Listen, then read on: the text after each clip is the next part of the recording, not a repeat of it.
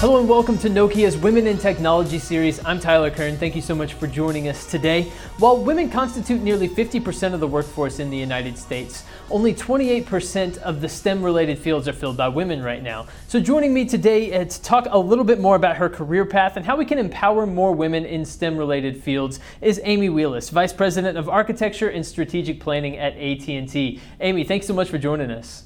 It's great to be here, Tyler. Thank you. Well, thank you so much for joining us, and I'm excited to hear more of your insights and expertise on these topics. And of course, joining us today to be our guide and lead the conversation is Marianne Strobel, Head of North America Customer Marketing and Communications for Nokia. Marianne, great to talk to you. Thanks, Tyler, and thanks for having me, and a warm welcome to Amy. Amy, I'm so thrilled that you're here to join us today.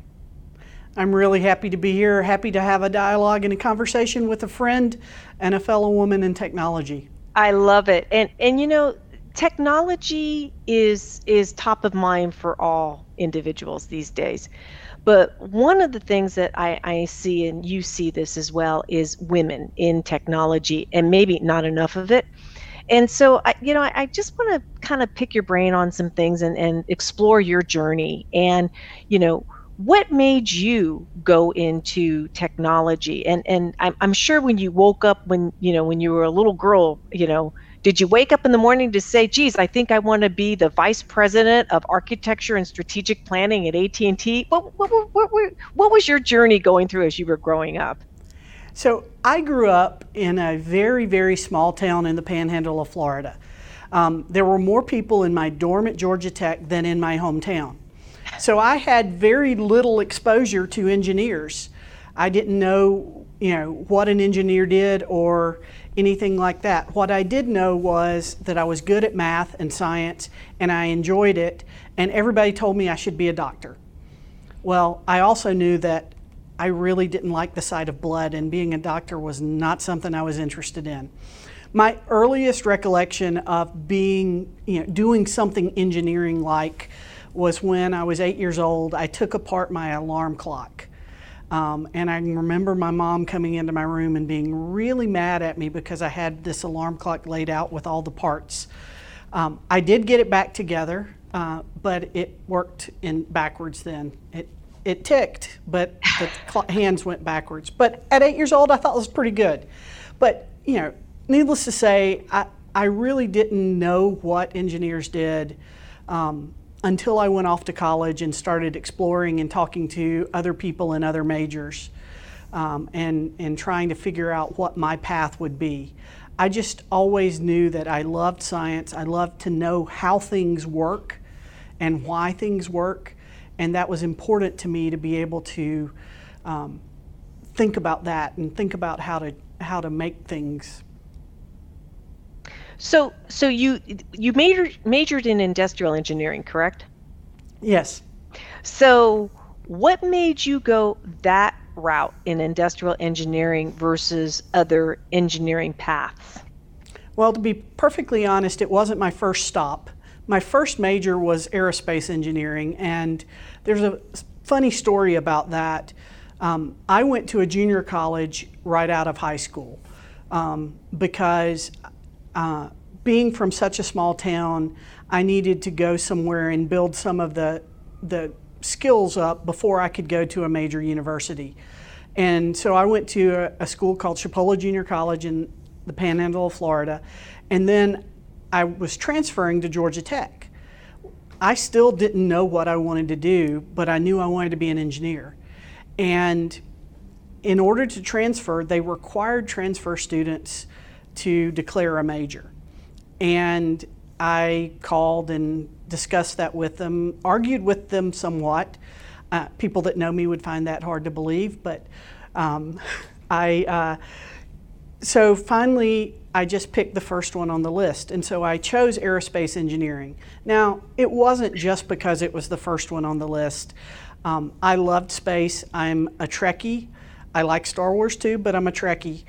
And so it seemed like something really cool to do. It took me about 4 weeks to figure out that I did not want to be an aerospace engineer for the rest of my life.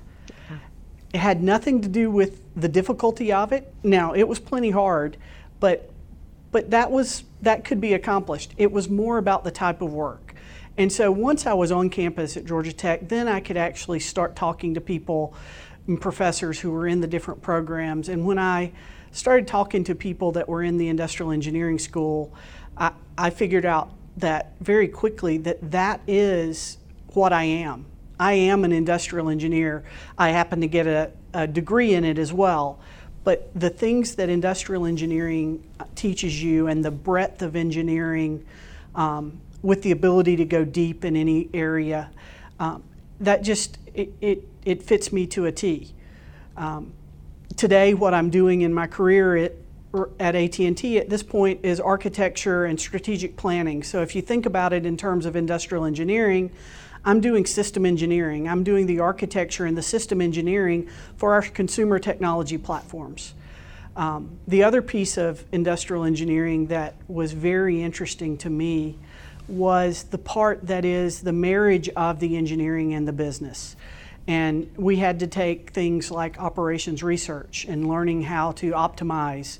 We had accounting and finance classes. We had engineering economics. All of those things that help build the business skills, coupling that with the technology. So it's interesting to hear, and I'm going to kind of go back to something you said very early in the discussion, and I think as listeners are listening to this, many of them are the college age kids.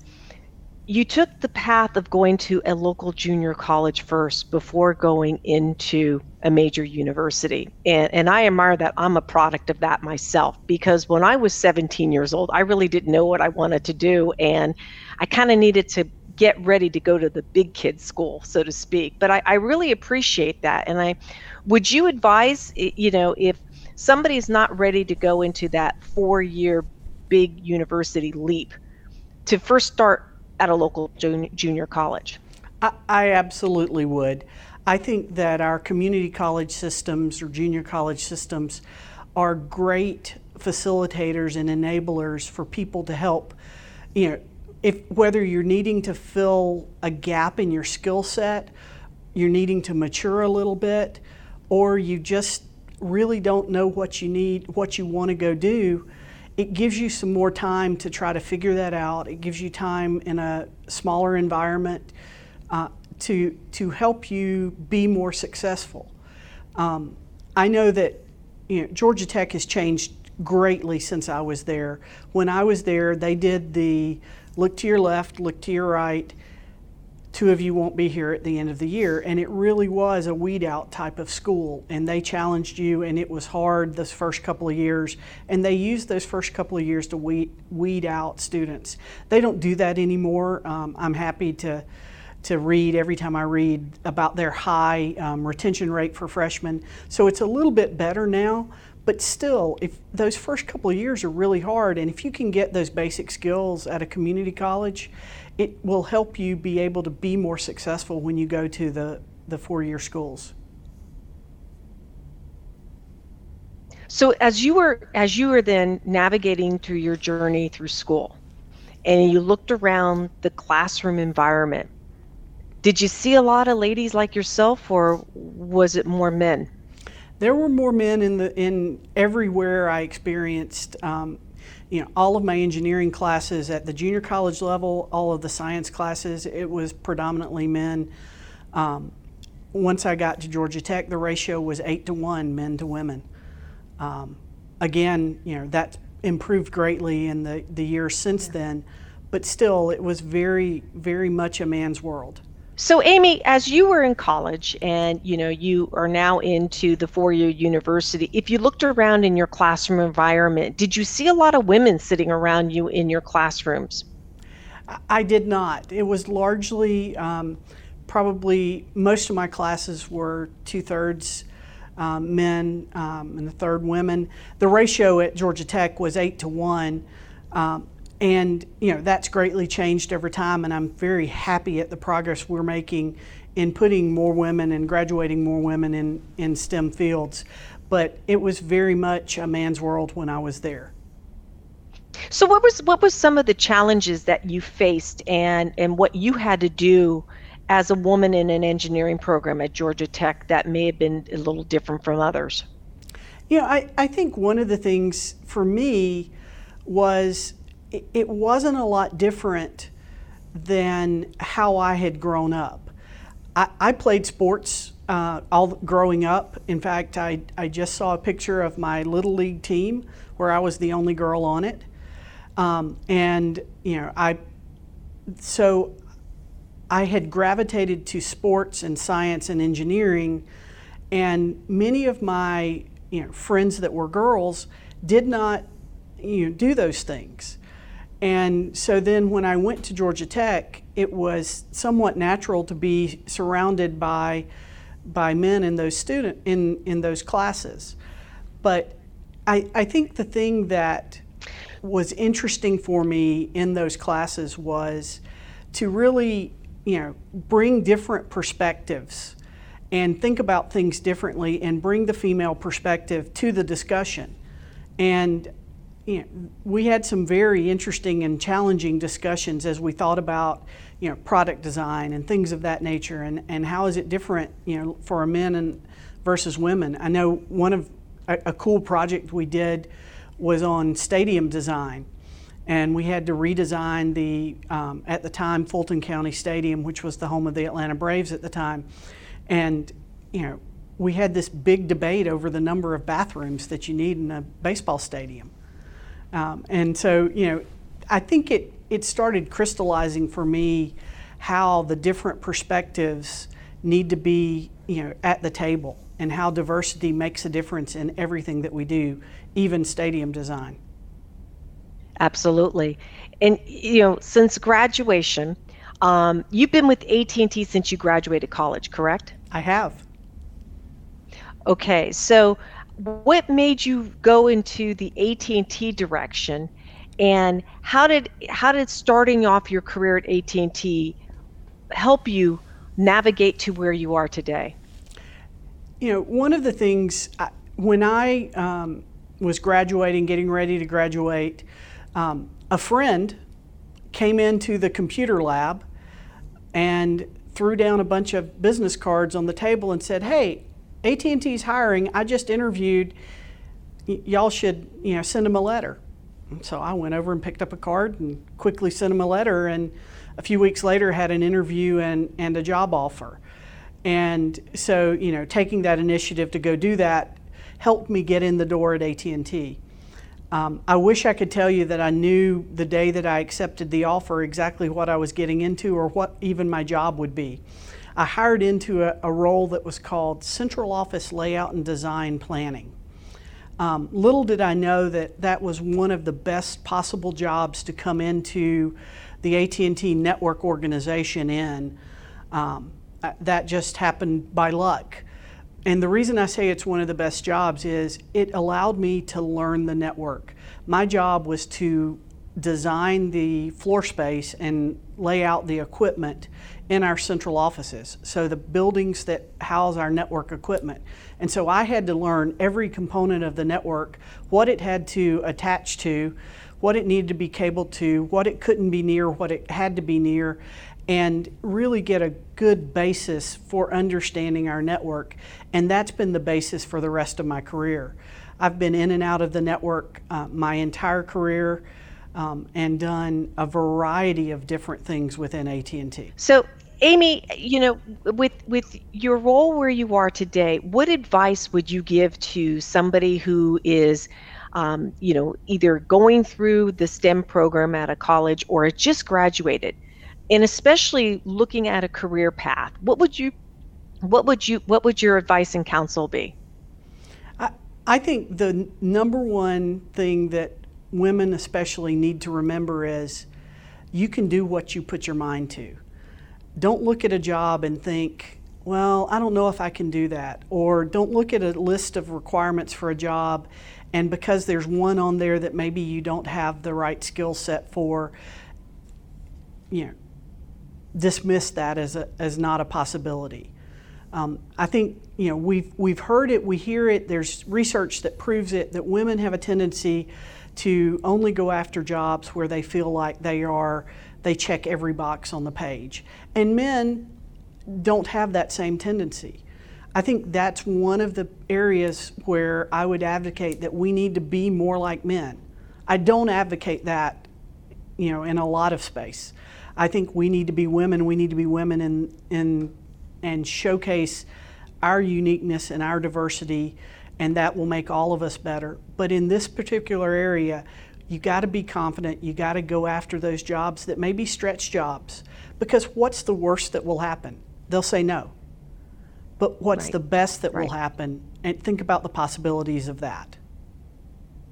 Well, and I also think it's you sometimes it's navigating and taking those steps and taking that first step.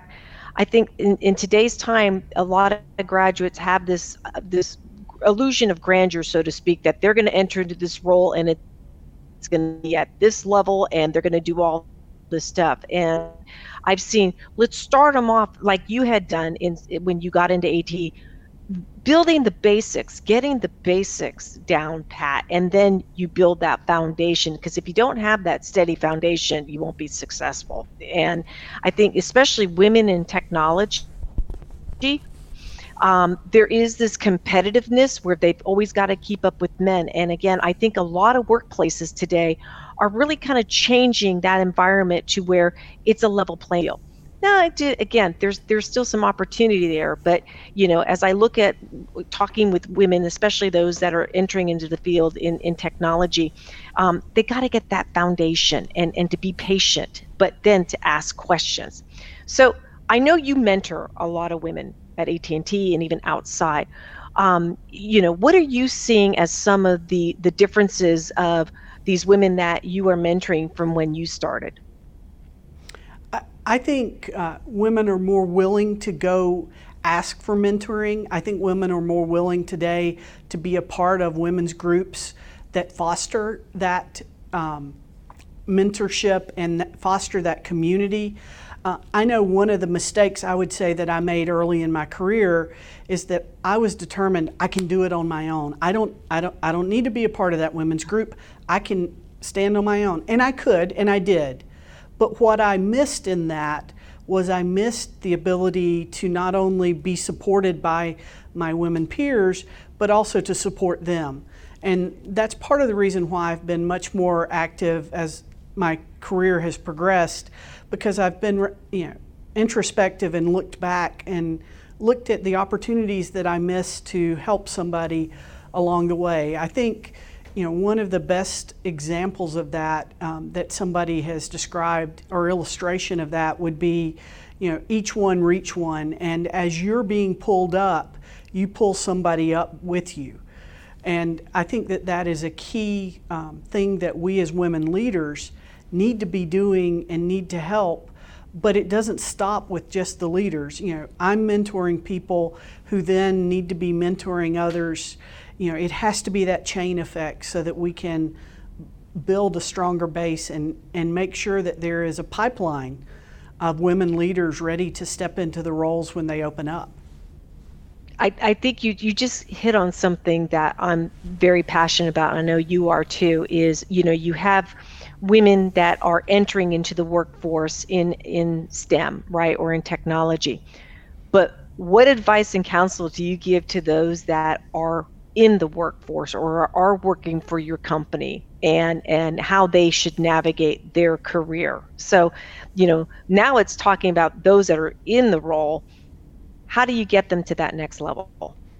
I think there are a couple of key things. One is you have to be always looking at and looking for what is that next role. Number one job is always do the role you're in to the best of your ability and just nail it. But then where do you want to go next? And making sure that you're building that network of people that will identify those jobs for you. I will tell you that very rarely, if ever in my career, have I gone into our, AT&T is a huge corporation, and so we have a internal job board that people go post jobs on and you go look for jobs. Very rarely in my career have I ever gone out and like looked for jobs on the job board.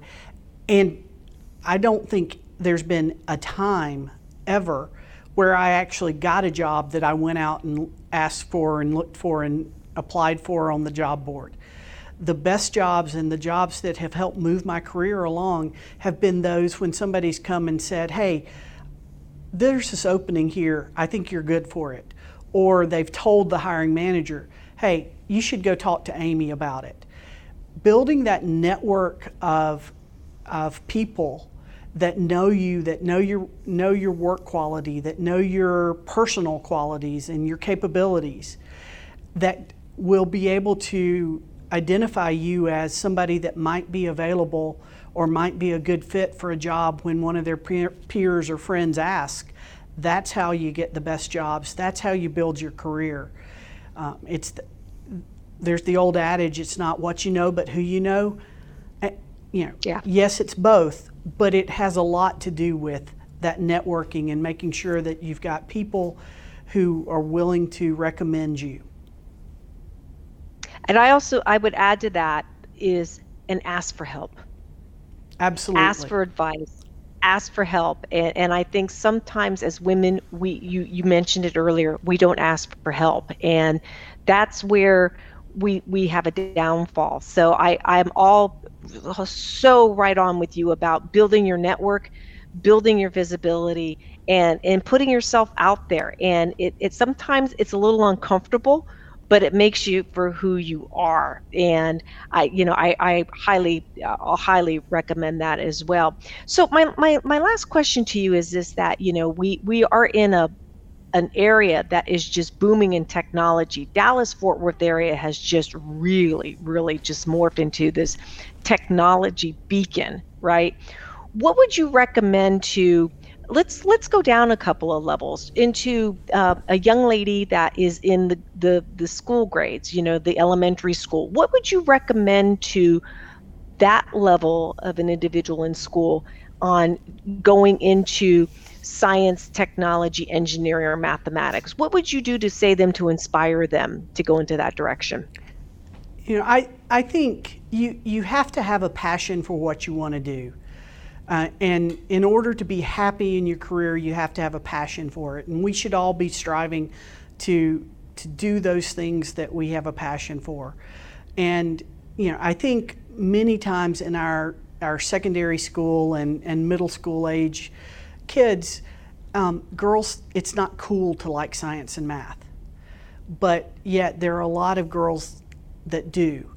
And I think, we need to, as parents, we need to, as adults, teachers, and as that group of girls, they need to declare and decide it's cool to do science. It's cool to do technology.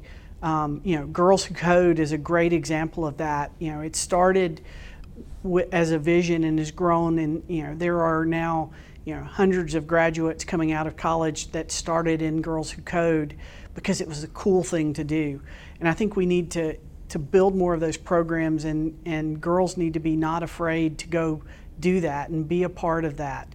Join the robotics club, join the science club, do those things that you're interested in, and don't be afraid because it's not the cool thing to do, or that your friends might not like you, because I would challenge you, you'll find more friends that are similar to you in those things that you like. So Amy, we're all about women empowerment, and you and I both work for corporations where we have women in technology. How do we keep these women with us and grow them through the ranks of the companies that are, looking at technology of the future? How do we keep them, and how do we grow them? Marianne, that's a great question, because if I look back at my friends from college and look at the number of them that I had, and I had a good group of women friends, probably 20, 25. Today, as I look I'm towards the end of my career, and only 3 of us have stayed in the workplace our entire career. So one of the biggest challenges for us as corporations and as women leaders in technology is, how do we keep those women in the workforce? How do we develop programs that allow for them to be in the workforce.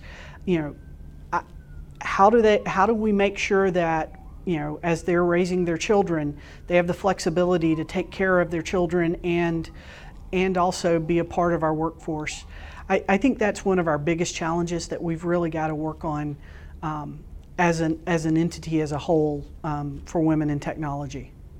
Now I'm going to make a plug because I know AT&T has this program, and it's called Women of AT&T, or AT&T of Women, if I'm correct, if I'm saying it correctly. We have a couple of them. We have Women of AT&T and Advocates for Women in Technology, which are two complementary programs that we have.